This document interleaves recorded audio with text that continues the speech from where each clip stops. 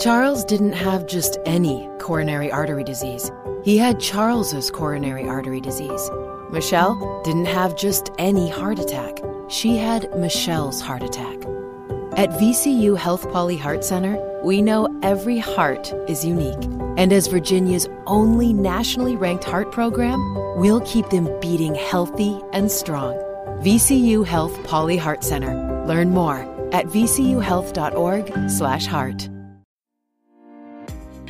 Hi, everyone, and welcome to the WIM podcast. Women in Influencer Marketing, or WIM for short, is a first-of-its-kind exclusive networking group made up of inspirational women.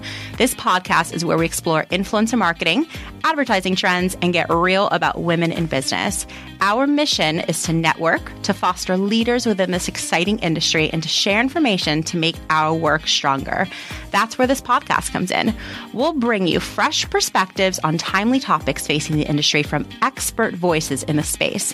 Find us wherever you download podcasts. And of course, you can always find us at iamwim.com. That's iamwim.com. Camille Dagorn has almost a decade of experience in social media and influencer marketing.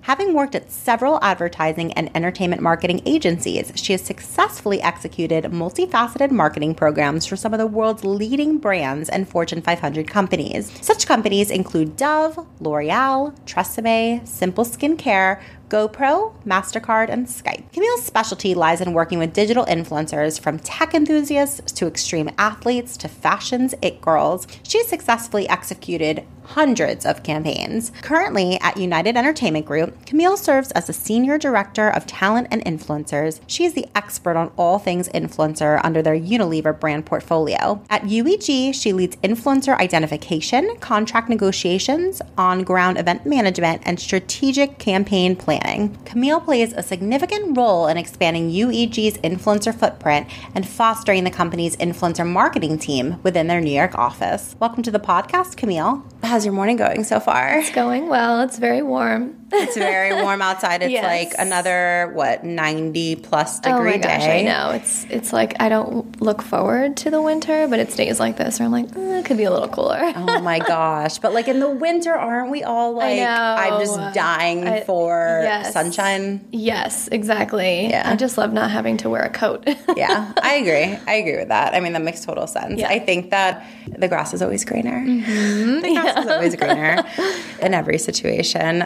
Well, welcome to the podcast. We're so happy to have you on. I'm so excited. This is so cool. So everyone is dying to hear just like all about you and your background, like how you got to where you are today. We were chit-chatting a little bit before about that, and everyone would love to know, how did you have a really interesting background, and so how did you end up falling into the influencer space? Like, how did you get to where you are today? Yeah, so I mentioned before, I kind of grew up in a really small town. I ended up playing field hockey in college, and I graduated from Michigan State.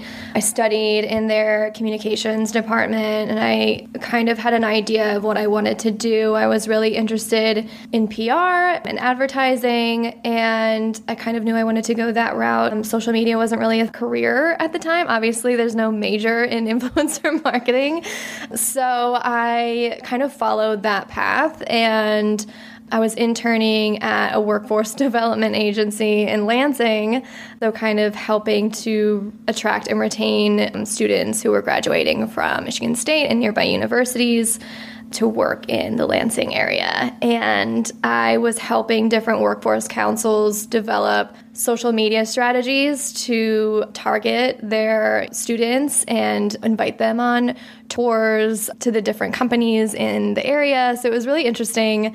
I had kind of a knack for social media. I loved it. I was on Twitter every day. I was obsessed. So Twitter was your jam? Oh, yeah. That was my jam back in the day. Is it still your jam? No, I don't think I ever use it other than to like tweet about the Real Housewives. Wait, which Real Housewives? All of them. All of them. Wait, you don't have a... My favorite is New York. Oh, for girl, sure. Yeah, they're the best.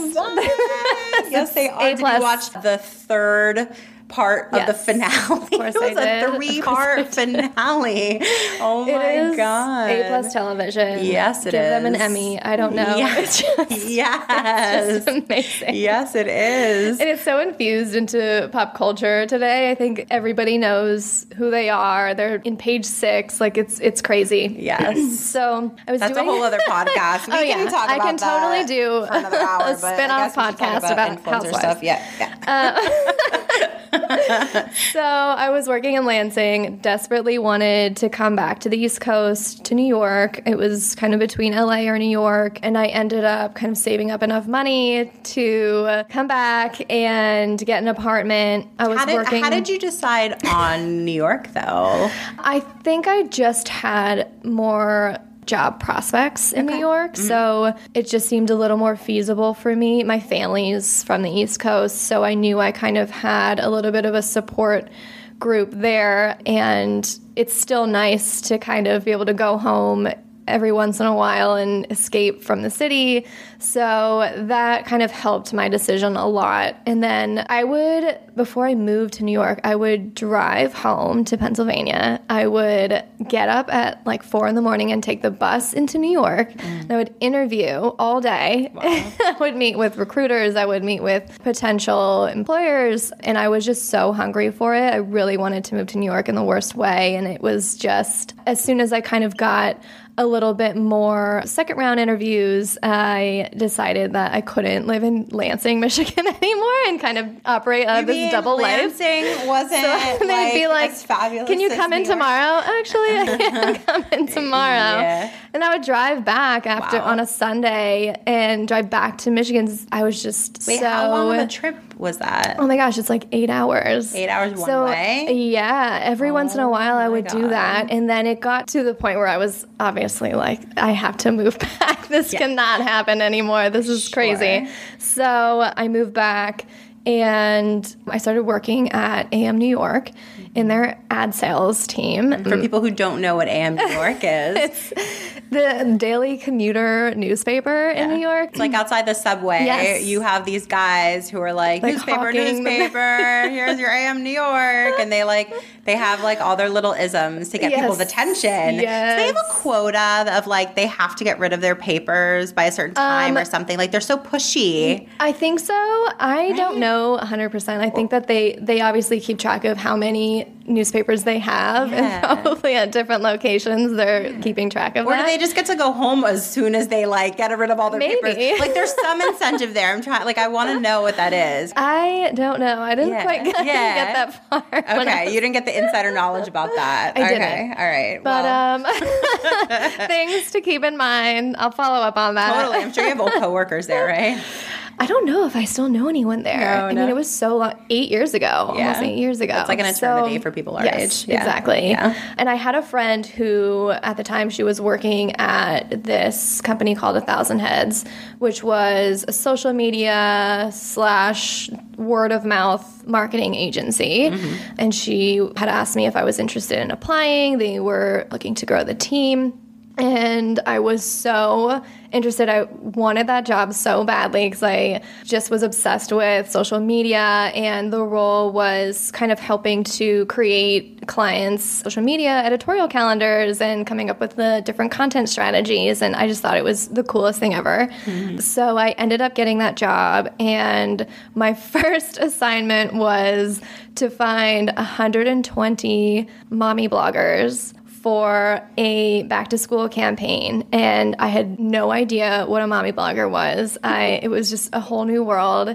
We were all kind of overwhelmed with the world of bloggers and the fact that brands could just send them product, and they would post about it, and their best deal is out there. So it was so crazy, and wrangling 120 mommy bloggers was not easy. I'm sure. But it was before anyone was really paying influencers. So we kind of got really creative with how we worked with influencers, quote unquote influencers. At the time, they were just people. So we would kind of curate really fun experiences for them to take part in with their kids. We would send them care packs. We would obviously send them product, or coupons. They love those love the coupons. I don't blame them. I like a good also coupon. just maintaining a relationship with them. And I think that that's something that's kind of gotten lost in the last several years is just developing a rapport with the people that you're working with. So that was super, super important in order for us to maintain relationships with these bloggers and for them to trust us and to continue to work with us. So really getting them excited about the brand and motivating them so that they felt encouraged to post about the brand. So I was also kind of helping clients build out their advocacy programs. So that kind of became my niche, I guess, was really working with influencers from a relationship standpoint and developing those relationships to a point where, they were posting for free because no one was paying influencers at that time. You weren't being cheap. It was just nobody was paying influencers. Exactly. We would send them to events or concerts. We sent a few people to X Games, and it was just really cool for them to have that experience that they had never had before. And then at a certain point, I think everyone started to realize that this was becoming such a huge marketing play. I was working on Skype and GoPro, helping build their advocacy programs, which was just so cool. I mean, such different brands. And we were able to tap into just these very niche passion points. So with GoPro, it was extreme sports advocates and people who were diving out of helicopters and just living these amazing lives and obviously documenting it on their GoPro. And with Skype, because Skype had a lot of co-marketing deals with Live Nation or X Games. So we would work with them to send influencers to these events and then be with them on ground. And we developed relationships that way as well. So we kind of created these pockets of really passionate verticals from music to tech to fashion. And we had this huge networks of ambassadors for the brand. And that's really something that's kind of stuck with me throughout working within the influencer marketing industry is just the relationship aspect. And I had to get really creative with the way that we were incentivizing people to post. So it's doubling down on those relationships and finding out what your influencers are passionate about. And so if everyone listening, so many people it's all about relationship building, especially with influencers. You want to build ambassadorships and things like that, and people who really speak to the brand. And if it's a great relationship, a working relationship, everyone's happy at the end, then it's usually successful. What tips could you give everybody listening if they're let's say they're just starting out and they really want to build relationships with influencers? What would you tell them is the best way to go about it?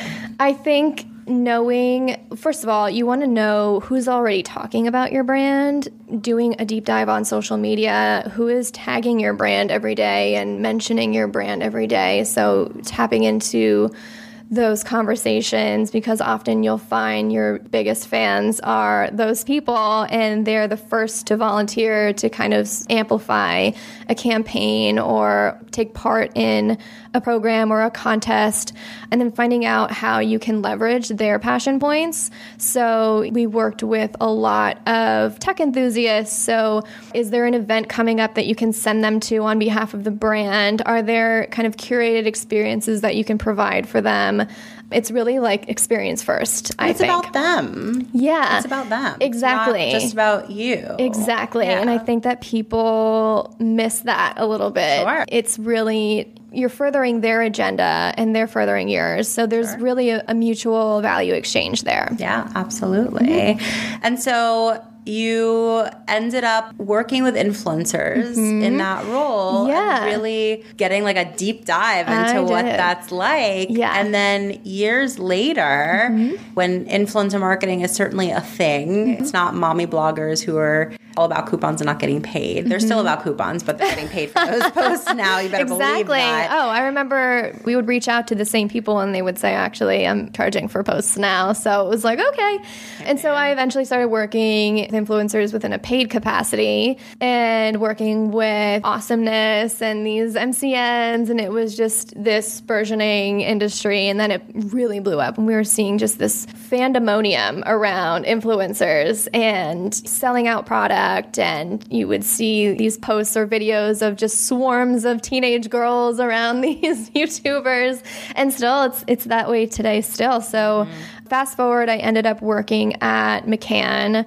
I was there, getting a little bit of a different side of the industry, working in more traditional advertising. So I was casting influencers for commercials, for L'Oreal, and working on MasterCard with a lot of different types of influencers, so travel and food influencers and kind of entertainment influencers, and working more in a social capacity, so social posts. Snapchat was a big one. So I worked there for about a year. That was honestly some of the coolest experiences. Yeah. The coolest experience that I've had is being able to be on set for a commercial and seeing how that all comes to life and just all that goes into it, the creative development. And I've been really lucky that I've been able to work with a lot of really smart, creative people, and that was it was very inspiring to be around, such talented people. And then I ended up working at United Entertainment Group, and that's where I'm at now. So I've been there for a little over 2 years, working on their Unilever brand portfolio. So Tresemme, Dove, Simple skincare, a lot of their female personal care brands. And I work on our talent and influencer team. So we have different practices, rights and partnerships, experiential, and we have talent and influencer. And since I started, I think that there were about 3 of us when I started, and now I think there's 8 or 9. So we've definitely grown the team. It's been amazing to see just the sheer volume of work that has come in just for influencer. And I think I've seen the scale tip from 50-50 celebrity influencer, and where I was at before, there was a lot more work and definitely a lot more creative development around celebrity. And working at UEG, it's just been the appetite for influencers they're just so in demand. So had a lot of experience working with every type of influencer. I feel like we've heard it all. We've seen it all. We've just experienced so many different types of campaigns and worked with a lot of different personalities. So it's been a pretty fun ride, not without its challenges. And it's a tough industry. You're dealing with a lot of very difficult personalities, and you really have to balance the clients and the agents and the lawyers and the talent themselves. So it's like a juggling act. And so, what have you learned from that? Mm-hmm. Like, what tips would you give people? Because it's true. You are dealing with so many different types of personalities, and there are big ones. There are big personalities. Oh, yeah. And inevitably, your job, everyone's job involved, is to just make this work and make it be successful. Yeah. So what have you learned along the way in regards to how to deal with all these types of personalities? Oh, yeah. I think that you really have to be as objective as possible. You have to really look at it and kind of step outside of yourself, because you may think that one person is completely right and the other person is just not making any sense, but you have to step back and be able to analyze the whole situation and really understand both sides. It's so important. And I think working on the agency side, I get it, but I've also sometimes I empathize with the talent or the agent. I get their side as well, and being able to be as fair as possible and as transparent as possible. I think that over-communicating is very, very helpful. Oh my God, I say that all the yeah, time. Because it's such a learning curve for both sides. Sure. I think there are a lot of things that brands and marketers should know about influencers and that world. Yes. And then there's a lot that influencers should know about the brand side. It really goes both ways. It really and does. like having a view into that will just help your personal work, your own work. Yeah, exactly. But like being able to open up your mind and like just think about it at the full picture, being able to empathize, being able to like ask questions to really truly understand the other side, like it will benefit you so much. So, Totally. yeah. And I love to be able to take meetings with agents or managers and really explain our process, because if they find that it's difficult to work on certain brands or it's difficult, you know, for their talent to execute a campaign, I welcome explaining, you know, how it all works on our side. There's concept development. It's no longer just here's the money and do whatever you want with it. And if you think about it, the way that agencies work with brands, a brand wouldn't brief you and say, just spend this money however you want to and do whatever you want, and we'll just check in with you in a few months. It's just like $100,000. Like it's just a drop in the bucket to us. Exactly. No so I think that there needs to be almost like a meeting of the minds or a panel or something like that. That's where what WIM is for. Both sides can really understand where each other is coming from and why things are happening the way they're happening. Just more transparency on each side. And so like, we're going to have fun with this. So for our influencers listening right now, what would you tell them that they should really know, that you wish they knew about your process? Oh, that's a great question. First of all, don't buy followers. Please just don't do it. We know who you are out there.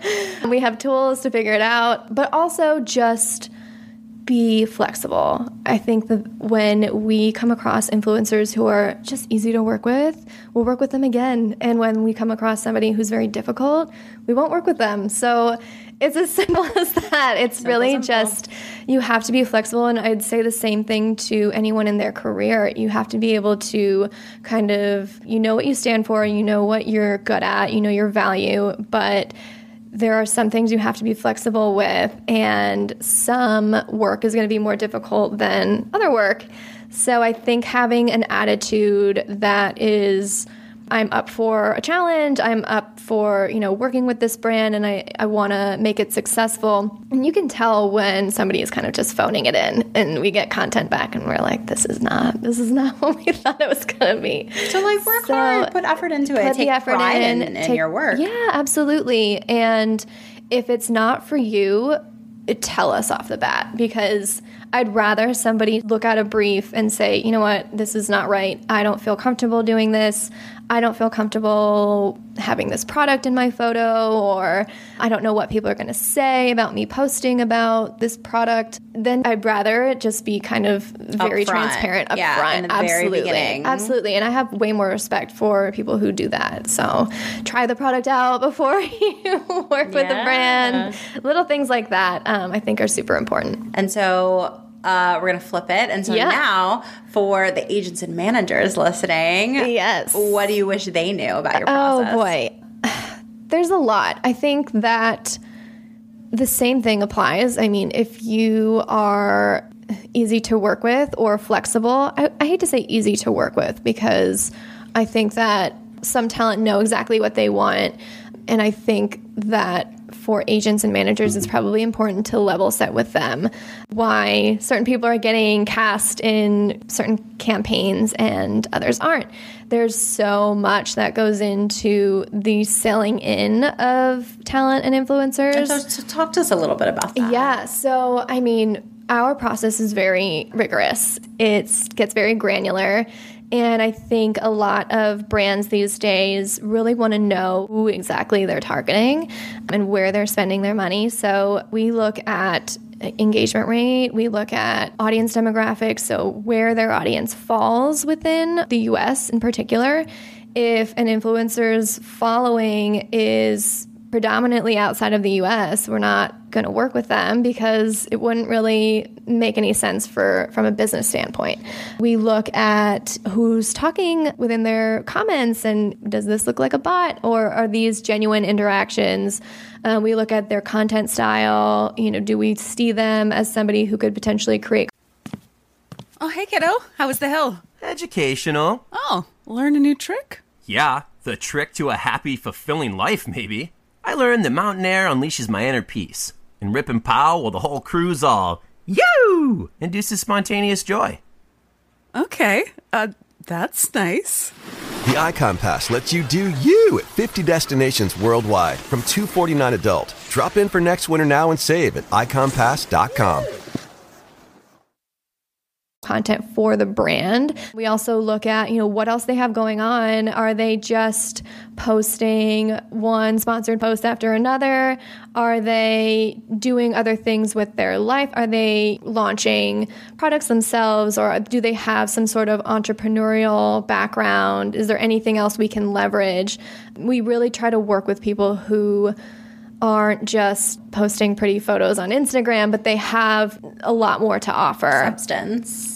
And then we also get very particular when we are vetting people for fake followers, fake engagements. We have several tools that help us identify whether somebody might be at risk and have potentially bought followers in the past. So that's a huge one. What are the top 3 red flags? If you're doing a deep dive into an account, what are the top 3 red flags that would indicate the potential of them having bought followers or comments? Low engagement rate. Okay. So typically we look at above 3%. And now with Gen Z influencers, they have insane engagement rates. They do. So I feel like that's almost, we look at their engagement rate and it's triple what the average is. So they're kind of raising the bar in a sense. I'd say engagement rate, quality of content, obviously, but quality of engagements. So really kind of looking into who's commenting. Does it kind of look like comment for comment type of thing? Because I've seen that as well. And then also we have some tools that can tell us roughly an estimate of potential fake followers. So that is obviously the biggest red flag, right? So those 3 definitely point us in a direction of whether or not we feel somebody is low risk, medium risk, high risk. And every time we work with somebody, even if we're working with the same person, we vet them all over again because you just never know. Sure, so it's just better. Change. Yeah. So that's something that I think I'm seeing a lot more brands crack down on. For sure. I've seen things if they have, you're talking a little bit before about a following outside of the United States. While from a business perspective, if you're handling a brand that is the U.S. market of that brand, you're looking to sell to people in the U.S. Yep. But conversely, people say that could be a red flag of fake followers if they're based out of I don't know, there's key countries, certain countries outside of the U.S. that if that's their number one country where people follow them from, so look, I can give anybody the benefit of the doubt. Maybe they're from that country. Exactly. Maybe they lived in that country for a little while or traveled there extensively.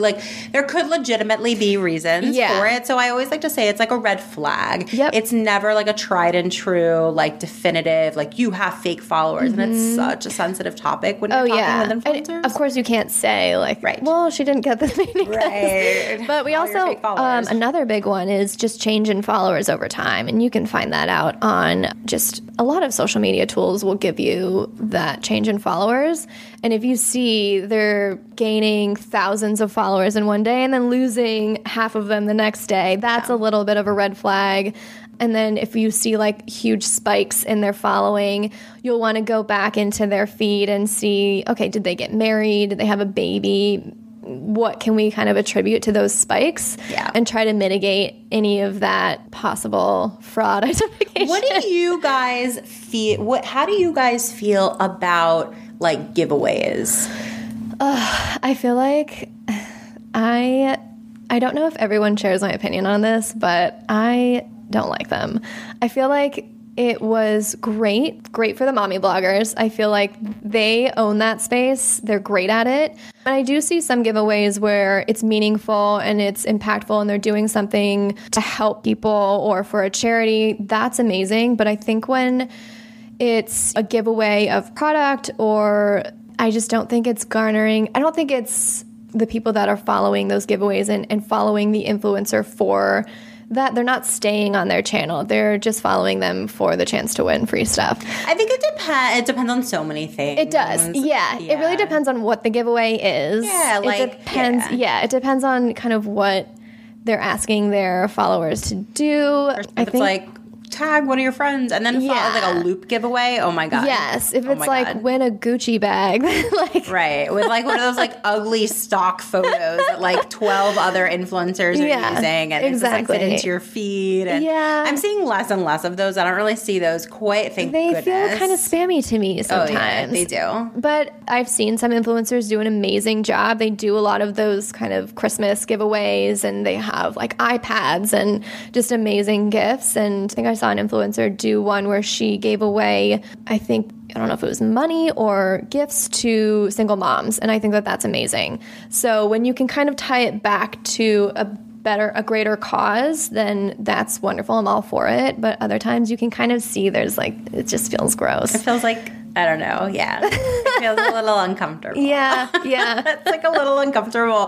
But it's like what you said. Like, look, if I always like to put on my follower hat. Like, I'm just another follower of someone who I respect and I love. And if I was following them and they were doing a giveaway for like maybe like an experience to meet them or like, absolutely. Or, like a video call, or like something cool. What are people going to get excited about? We always say like, figure out how you're like nobody else. Like keep like stay in your own lane, be unique. So even, of course it comes down to what your content is. Like keep it unique, keep it special. Like even giveaways. Like I think that all this stuff, and I'm sure you agree, correct if I'm wrong, but like any sort of content, you can always give it a fresh spin. Oh, absolutely. Absolutely. And I think we're working on a sweepstakes right now that's really all about helping young girls and helping them de-stress. And I think that that's amazing. And people really want to get on board.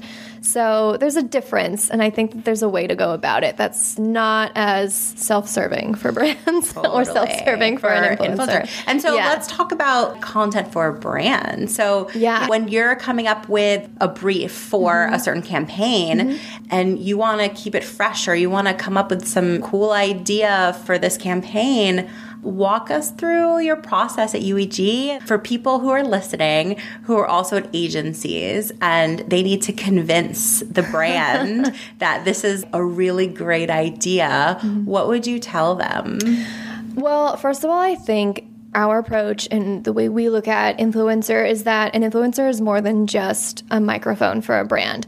There are so many other ways to leverage an influencer within the paid, owned, earned marketing mix. And you really, like we were saying at the beginning, looking into the influencer's passion points. I mean, we work with an influencer who is a photographer. She's an amazing photographer. She's so good. We actually had her shoot our campaign for 2019, and she did an amazing job. She killed it. So I think just looking at who you're working with and how you can leverage them in different ways so that the consumer is seeing them at different touch points in the campaign. When it comes to brand content, I mean, that's a big one. So we work with influencers. We know that what performs on the brand's channel isn't necessarily going to perform the same way on an influencer's channel. So we brief them separately. And that way they don't feel like the content they're creating for their channel is going to be too salesy or too in their face. They can create separate content for both channels. It's so interesting that you're saying that. Yeah. We had a conversation like this in my office like just a few weeks ago where the influencer got a brief and they were like, oh, like this is just not what I envisioned. And more importantly, I don't think this would perform well on my page. And so it's so interesting to say that because that's ultimately the conclusion that we came to is exactly what you're saying, where that was the compromise. Yeah. Was, okay, well, asking questions got us to that answer. The question was like, what are you really looking for here? Why are we so far apart? Why are we disagreeing? And the brand was like, well, we need this as a brand, like these types of assets. And it's like, oh, that's fine. So like we'll just create separate specific content for you based on what you need on your page or your assets or your distributing wherever your usage rights are. And then I'll produce something that I know will perform well on my channel. They're different places. Absolutely. They're going to perform differently. And so it's so funny how for us, it's I never thought of that before. Yeah, for us, it's like, well, obviously, but like everyone has their own agenda. They want to get their point across. And back to what you were saying a while back is just sort of opening up your mind and asking the other side. Yes. Understanding and empathizing will get you maybe over that hump and to workarounds that'll work for everybody. Oh, totally. And we've seen a lot less of that pushback where it's like, this isn't going to perform. We know. And I used to work in social media and create content for brands, and I know what's going to work and what's not going to work. So I definitely see that point of view. And even there's a difference between paid content as well. When you're integrating an influencer into a paid ad, that content performs very differently as well. And it's very prescriptive. It's very specific. You need the product right in front of the screen, and that's how people recognize. There's that product recognition, and a paid media team will tell you something very different than what somebody working behind the scenes for a brand will tell you in terms of performance. So we definitely try to keep that in mind. And I think if an influencer is willing to create a bit of additional content, then we are totally fine with them separating, and we create 2 different briefs or even sometimes 3 different briefs. And then we will update those based on how the brand's content needs change. So in the summer, they may be looking for something completely different than what they're looking for during New York Fashion Week, for example. So we keep that in mind when we do negotiations and when we're briefing influencers. And then along the way, too, sometimes we'll see an influencer who creates content and they are creating content that looks exactly what could go on the brand channel, and we will commission them to shoot content specifically just for the brand channel.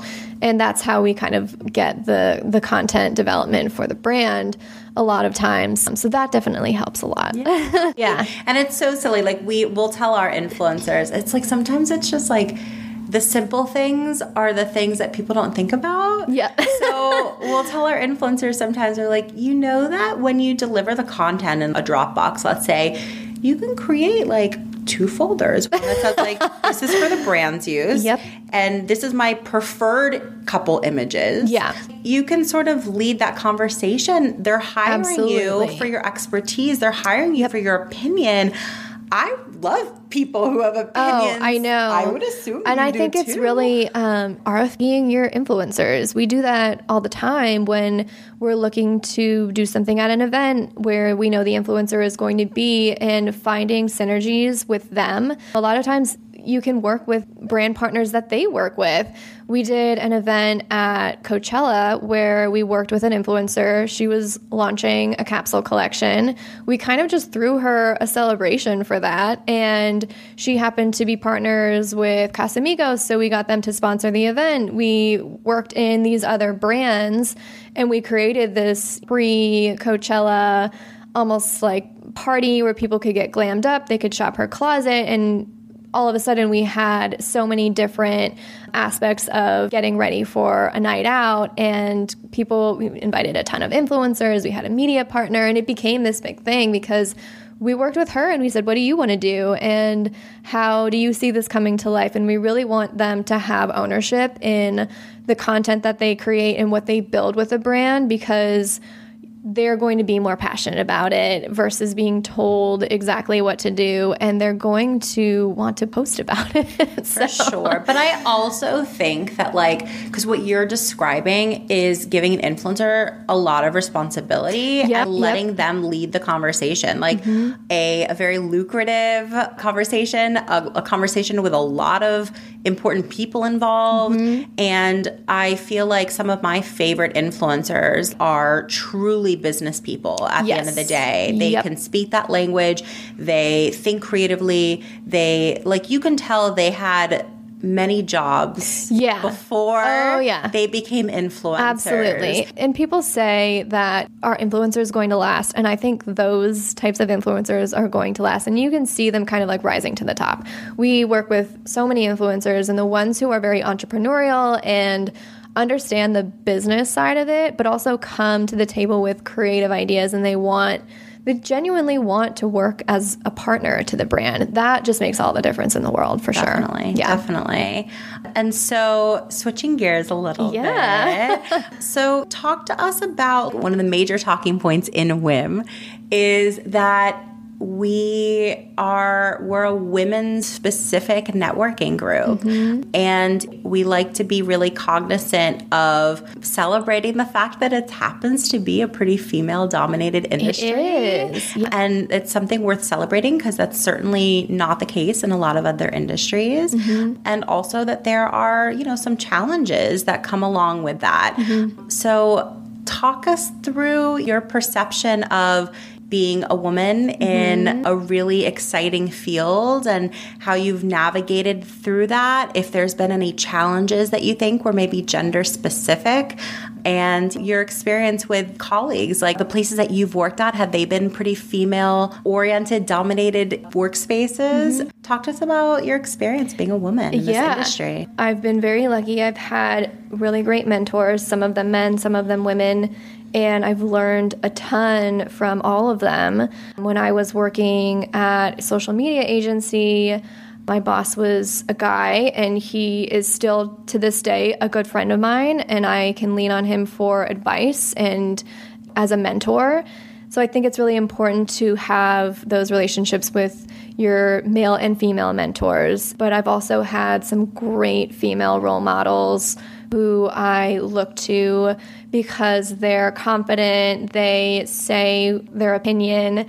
And I think for women, a lot of times, and in my experience, I didn't trust myself to say what I thought was right. I kind of second-guessed myself a lot of times, and it was my mentors or my managers who would give me that push and say, you know what you're talking about. Go on that call and tell the client XYZ, you know this space, you are the expert. So I think it's important for women who I think are often told, oh, do you really know this industry? It's so new. I think everyone is looking for an expert or for them to tell them definitively how influencer marketing works and to have a formula for it. I think within this industry specifically, there's a lot of question marks, and I think it's important as women to not second guess yourself and to use your experience in a way that helps you communicate with your colleagues. I think it's important to just have conviction in what you say. So yeah, it takes a while, I think, to build confidence, and especially when you're working with difficult personalities and strong personalities, as you do in this industry. So you can easily come up against some real tough people. So you have to really have a strong backbone and thick skin, and sometimes the toughest people are really some of the most sensitive people. Ooh, that's true. I've found, so trust yourself and know that you are the expert. And if you know better than person XYZ, then voice your opinion. And if you don't feel something is right, then stand up for yourself. That's definitely something that I think every woman is working on. I love that so much because so much of it is like, so much of what you say is how you say it. And so when you say, like, just say it with conviction, and something like that, like, you do have to build, it's like muscle memory. Like,